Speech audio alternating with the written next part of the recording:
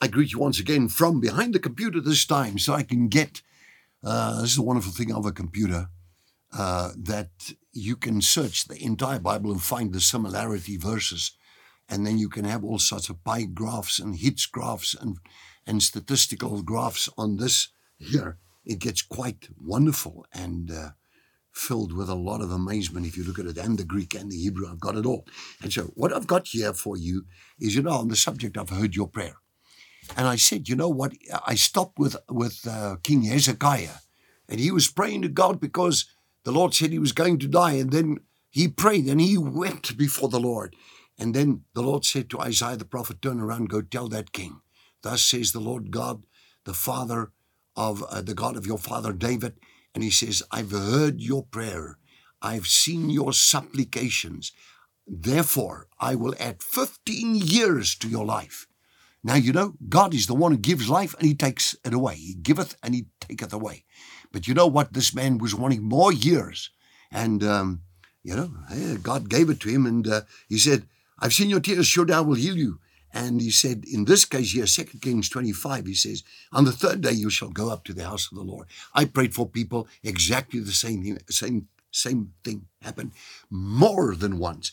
In 2 Chronicles 7:12, again, you see here God speaking to Solomon, Shelemah. He says to him, I've heard your prayer.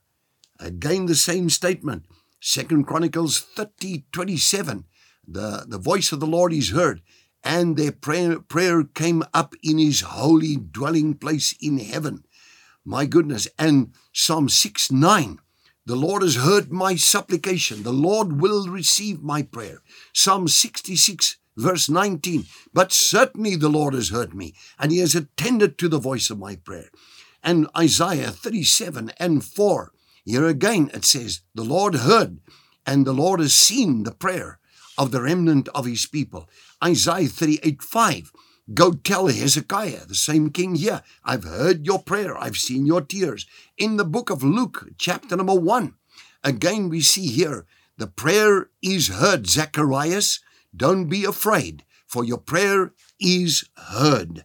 And then in Acts 10:31, Cornelius, your prayer has been heard.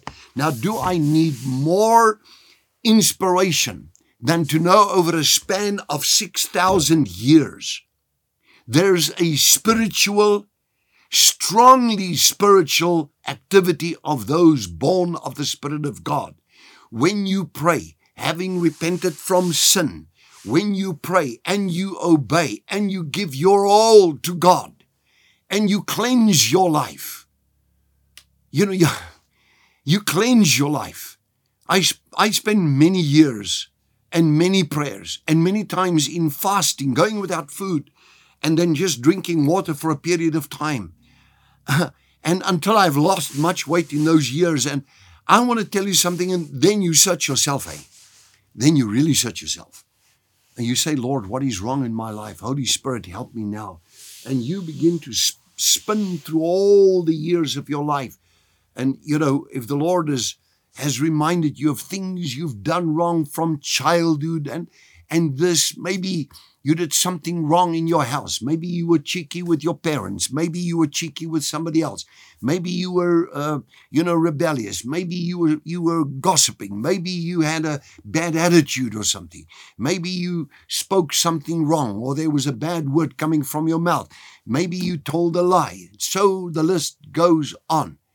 And then you come to that day where you go before God. I tell you what, I say to people, take a bottle of water, close the door, and do what I'm talking about. And you know what happens? You come out there so cleansed, so refreshed.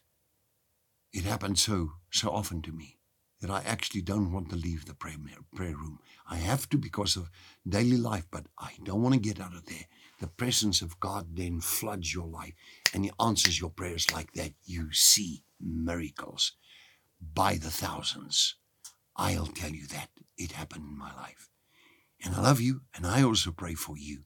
In Jesus Christ's name, be blessed today.